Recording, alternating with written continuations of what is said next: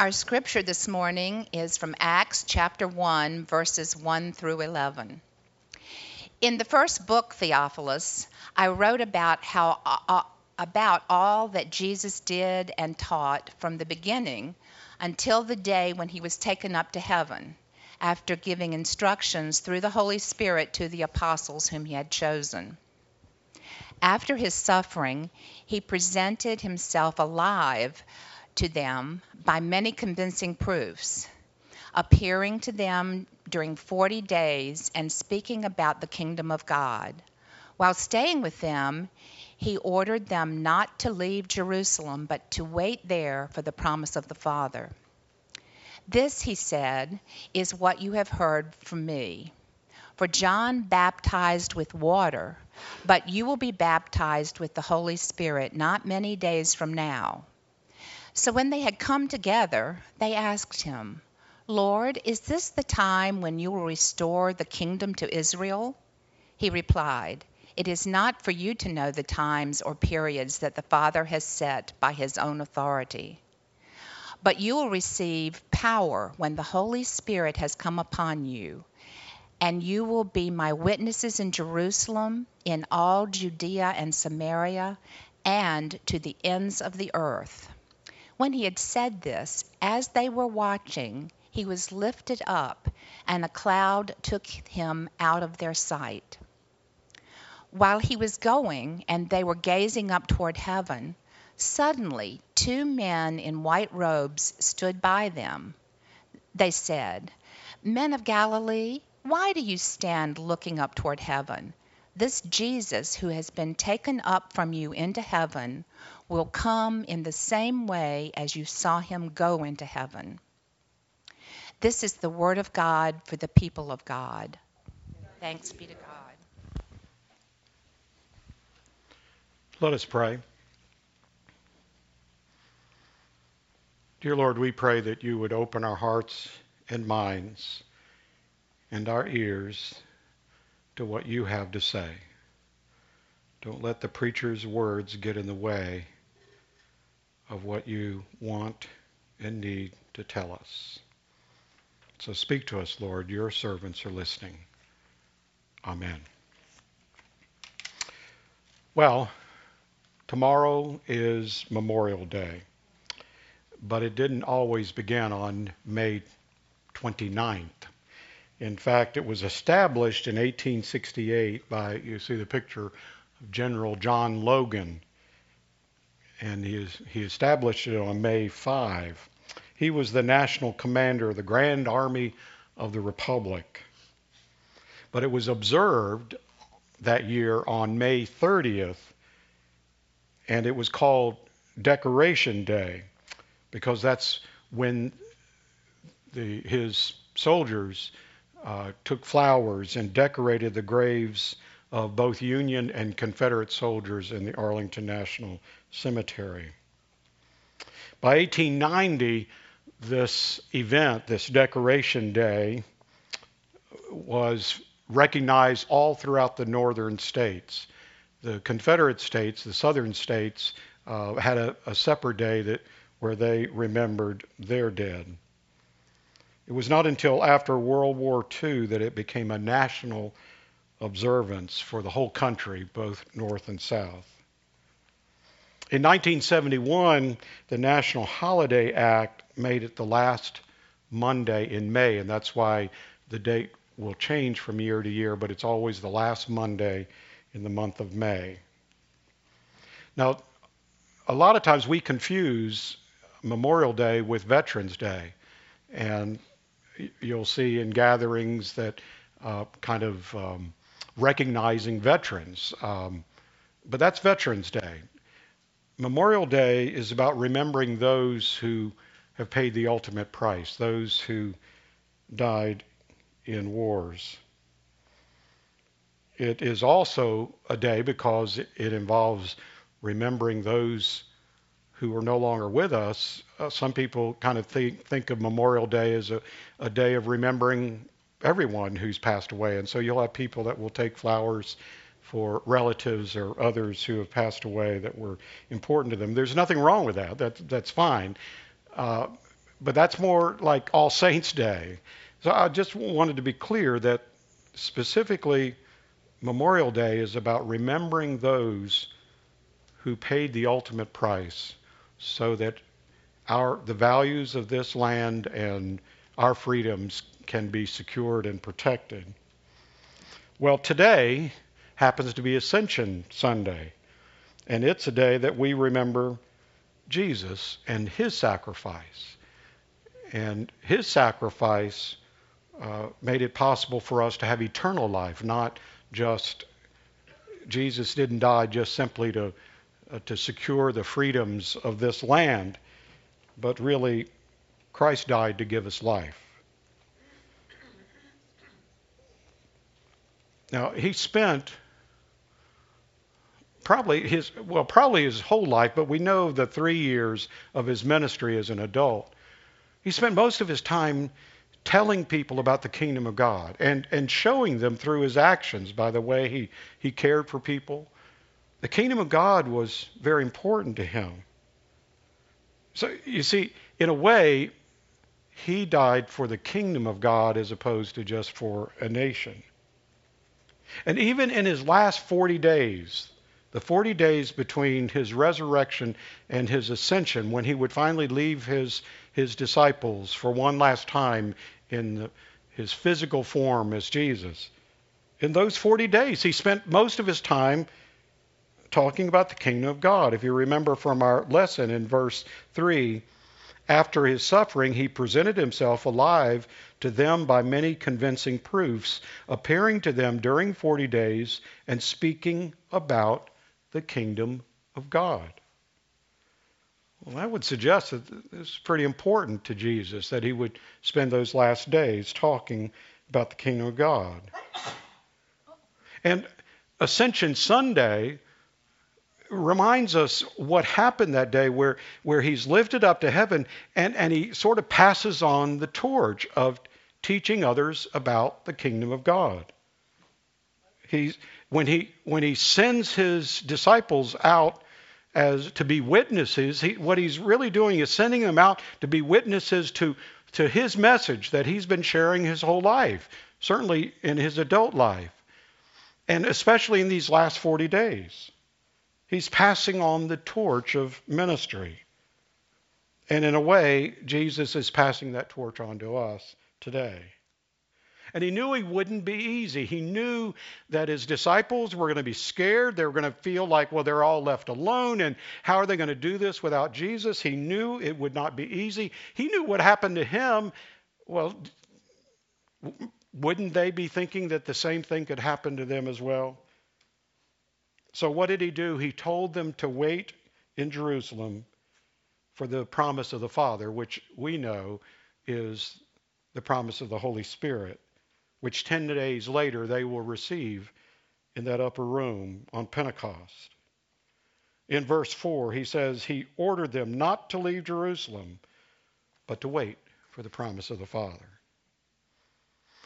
The kingdom of God was so important to Jesus that in his last 40 days, he could have talked about a lot of other things, but he talked about the kingdom of God. That's what Luke tells us in the book of Acts. And so if Luke is telling us that that's what Jesus did, well, it sure seems like we ought to be listening. What is it about the kingdom that's so important?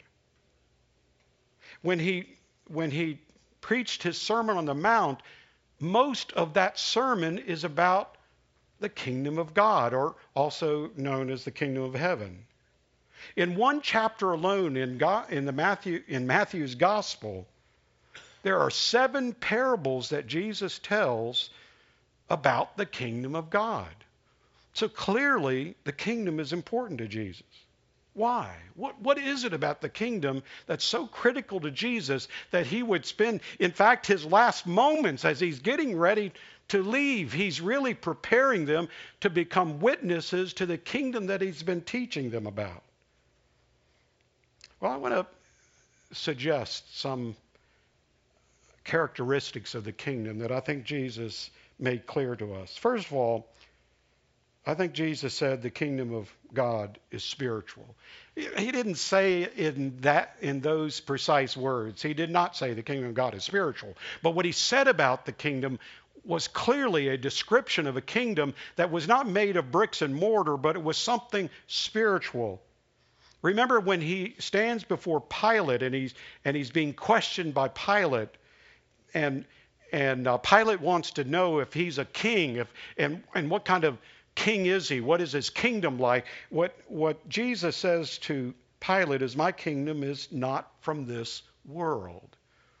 It's not from the world that Pilate would know or that you and I would know. It's not a kingdom that has geographic boundaries, but it's a spiritual kingdom. And in Luke's gospel, the 17th chapter, he tells his disciples that the kingdom of God is among or within you. That word that's translated among can also be translated within. But the point is, it's not out there, but it's in here. It's within us, among us. It's spiritual, you see. So what Jesus is saying is that he gave up his life so that we might experience this spiritual connectedness of the kingdom of God. He goes on to teach his disciples that the kingdom of God belongs to children. He says in the 19th chapter of Matthew's gospel, let the little children come to me and do not stop them, for it is to such as these that the kingdom of heaven belongs. This kingdom that he's talking about, he's saying belongs to children. Not to those of us who have already kind of gotten ourselves all messed up with our prejudices and biases, but no, it's to little children. And when Nicodemus comes to him, that mighty, wise Nicodemus who sits on the Sanhedrin, who knows his scriptures forward and backward, the Pharisee Nicodemus comes to Jesus. Jesus says to him in John 3:3, unless one is born again, he cannot see the kingdom of God. Unless you, Nicodemus, realize you're going to have to start all over again. You've got to become like a little child again. You've got to be born again if you want to see the kingdom of God. You're not going to make it there on your own. What Jesus is saying is our hearts must be as simple and as undefiled as a child to experience this spiritual realm known as the kingdom of God. He goes on to describe the kingdom by saying that the kingdom of God grows like a mustard seed. In Matthew 13:32, he says, it is the smallest of all seeds, but when it has grown, it is the greatest of shrubs and becomes a tree. And what's remarkable about that tree, and I've seen pictures of a mustard tree. It's as tall as this ceiling, and it's as wide as from this pillar to the other. That's how large they grow, and they start from just a little tiny little seed. And what's remarkable, what Jesus says in his parable about the mustard seed, is this thing grows up and then it provides a place for birds of the air to come and make nests in its branches. It's not just there to look pretty and look nice and people can go and, oh, look at that mustard tree. But it's there to provide a service, to care for those, to provide a home for creatures of the earth. And Jesus, in his parable of the weeds, makes it clear that it takes time and patience for that growth to occur. That's why he tells his disciples in this parable that they should not be plucking up the weeds like we are inclined to do so that the seed will grow properly, but we let both grow up together. There will be a time and a place when the weeds will be weeded, but it's important to just let the good seed grow. And stop spending all our energy worried about the weeds, but let them grow up together, and then will come the day of reckoning, to sort the good from the bad. And that's another part of the kingdom of God that we often don't want to hear. But you see, the kingdom of God tells us that there will be a day of reckoning. It will eventually come. Jesus tells a parable about a net that was thrown into the sea and caught fish of every kind. When it was full, they drew it ashore, sat down, and put the good into baskets, but threw out the bad. That's Matthew 13. In other words, there will be a time when the fish will be gathered, the weeds will be gathered. There will come a time, one day justice will not be denied. But that's not for us to worry about. That's what the angels will do in the last days. There will be a reckoning, and the reckoning will come from God. Well, mostly as Jesus spoke about the kingdom of God, he wanted to tell us how priceless the kingdom is. The kingdom of God is beyond our wildest dreams. It has value that we can't imagine. He tells another parable. He says the kingdom is like a treasure hidden in a field which someone found and hid. Then in his joy he goes and sells all that he has and buys that field. Do you hear that? He sells all that he has to buy that field. The kingdom of God is so priceless that we are to give up everything else. And it's, I say we are as if it's a command, but what this person does in this parable is he does it with joy. It's something he wants to do. He wants to buy this field because he wants that treasure, because he knows how valuable it is. Jesus tells another parable about a merchant who deals in pearls.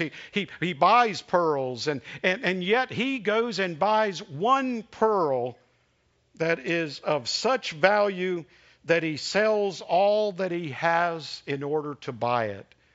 It's like he has a basket full of pearls that he's been trading all along, and he sells them all so he can buy this one pearl, because this one pearl is the kingdom of God. That's what Jesus is saying. And that's why Jesus told his disciples, and he tells us, to seek first the kingdom of God.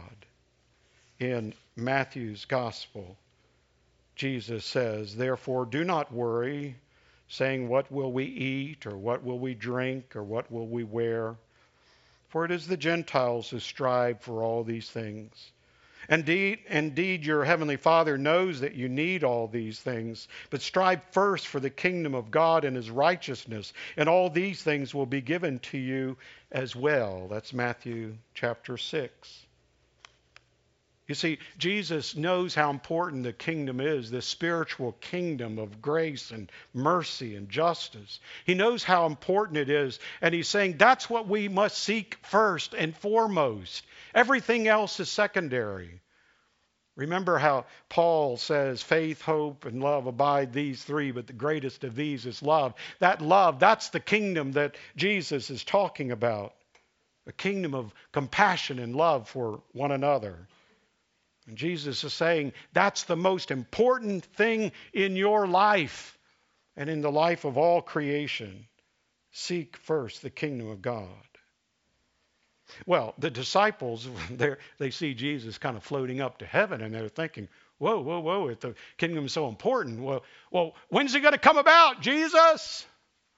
Is now the time? That's what they're asking Jesus.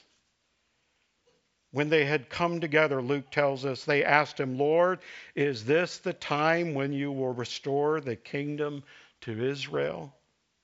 They're asking because they think they're running out of time. They better ask him now, because he's going to be gone in a few moments. Is this the time, Jesus? You've been telling us about the kingdom, and here we are, and we're not sure it's anywhere near us, and is it time now? And Jesus tells them that it's not for them to know the time. Don't stop worrying about the time. But it is time for them to do something. It is time for them to take responsibility for the kingdom. And maybe that's why he left in the first place, so that we wouldn't get used to him doing all the work. In verse 8 of our lesson, he says, "You will receive power when the Holy Spirit has come upon you, and you will be my witnesses in Jerusalem, in all Judea and Samaria, and to the ends of the earth." Notice what he says. Notice the you. You will receive power. And he says, you will be my witnesses. He's passing the torch, you see. He's telling his disciples, now it's up to you to do what I've been doing at least the last 3 years that you've experienced and what you've seen. Now it's for you to carry on where I've left off. And we must do the same today in 2017. We must become witnesses of his kingdom. Now notice how the disciples react after he's told them he's going to give them power. They need to hang around in Jerusalem until the Spirit comes, the promise of the Father, and then they're to go out and be witnesses. Notice what they do. The scriptures tell us that they just stand looking up to heaven. They are paralyzed like deer caught in headlights. They just stand looking up to heaven, watching Jesus. And two angels, the scripture, Luke tells us 2 men in white, but they're messengers from God. These 2 angels, they come and they ask the disciples, why do you stand looking up toward heaven? Why are you standing there? He just gave you some marching orders and you're standing there looking up to heaven. They go on to say, this Jesus who has been taken up from you into heaven will come in the same way that you saw him go into heaven. And for a long time I read that as meaning, well, he's floating up into this cloud, and that's the way he went, so that's the way he's going to come. The second coming, he's going to come out of the cloud, come floating down. But the more I've thought about it, I don't think that's the way he went. Oh, in this moment in time, maybe that's what they saw. But what was the way he went as he went toward heaven? He went in the way of suffering servanthood is what he did. He went by eating with sinners and healing the sick and caring for the poor and the outcast and forgiving and loving and giving of himself. Finally, ending up on a cross. That's how he went to heaven. He didn't go up in a cloud. Well, that's fine, well and good for that moment. But the way he really went was the journey that he spent his whole life on. The journey through the kingdom of God. So the question is, why are we standing looking up into the sky when the work's down here? We have a job to do here to be witnesses to this kingdom. And thank God that we don't have to do it alone. You will receive power when the Holy Spirit has come upon you, Jesus told his disciples, and that's what Jesus is telling us now. And I'm here to say it's not easy to live in the kingdom of God and be its witnesses. That's why God will give us the power to do it. You see, it is simply not easy to love the unlovable. If you think it is, then you have not loved. It is not easy to forgive the unforgivable. If you think that is easy, then you have not forgiven. It is not easy to be kind and generous and caring and patient and just and merciful in a world that is going in the opposite direction. Too many people find it easier to send hate-filled emails or post unkind words on Facebook. Too many people find it easier to stand with torches in the night to intimidate other people.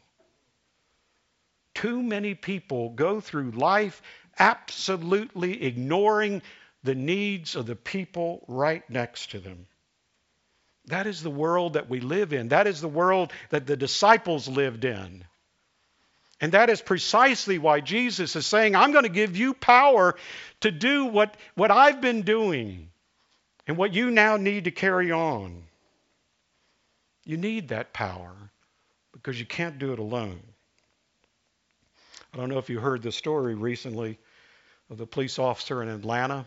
He was on his 4th day on the job, and he got a call that a 12-year-old girl had stolen shoes at the local Family Dollar. He came to the store to arrest the girl and found that she had stolen a pair of shoes that cost $2. and she had stolen them for her 5-year-old sister. Well, instead of placing charges, he drove the 12-year-old girl home and found out that she was living in a home of 4 siblings. They had very little furniture, very little food. Her mother could not work because she couldn't afford the child care for 4 children. And her father worked, but it was not even minimum wage, and he couldn't fill the cupboards with food or provide shoes for his children. And so that officer went out and he bought pizza for the family, and he brought it back for them to have dinner that night. And he returned 3 more times and bringing food to the family. And in an interview afterward, he said it wouldn't be his last either. I don't know what his religion was. I don't know, if he went to church. It doesn't matter. But you see, this police officer, he had a glimpse of the kingdom of God. And he was a witness to that kingdom. And my goodness, it's gone out all over the country, and for that matter, around the world probably. All because of just a little kindness that he showed to a family. When he could have just done his job, written her up, taken her off to jail. He could have done that, but no. He was a witness to the kingdom of God. That's what the kingdom of God is all about, you see. It's not always easy to live that kind of life. But God will give us the power to do it. Because you see, real power comes from God. Let us pray. Lord, forgive us for thinking that to be your disciple simply means to come to church and sing some nice songs and read a little bit of the Bible and then go about our business doing whatever we please. Forgive us, Lord. Help us to hear your voice as you call us out of our complacency to be witnesses to your kingdom, that spiritual kingdom that calls us to real compassion and mercy and love. Amen.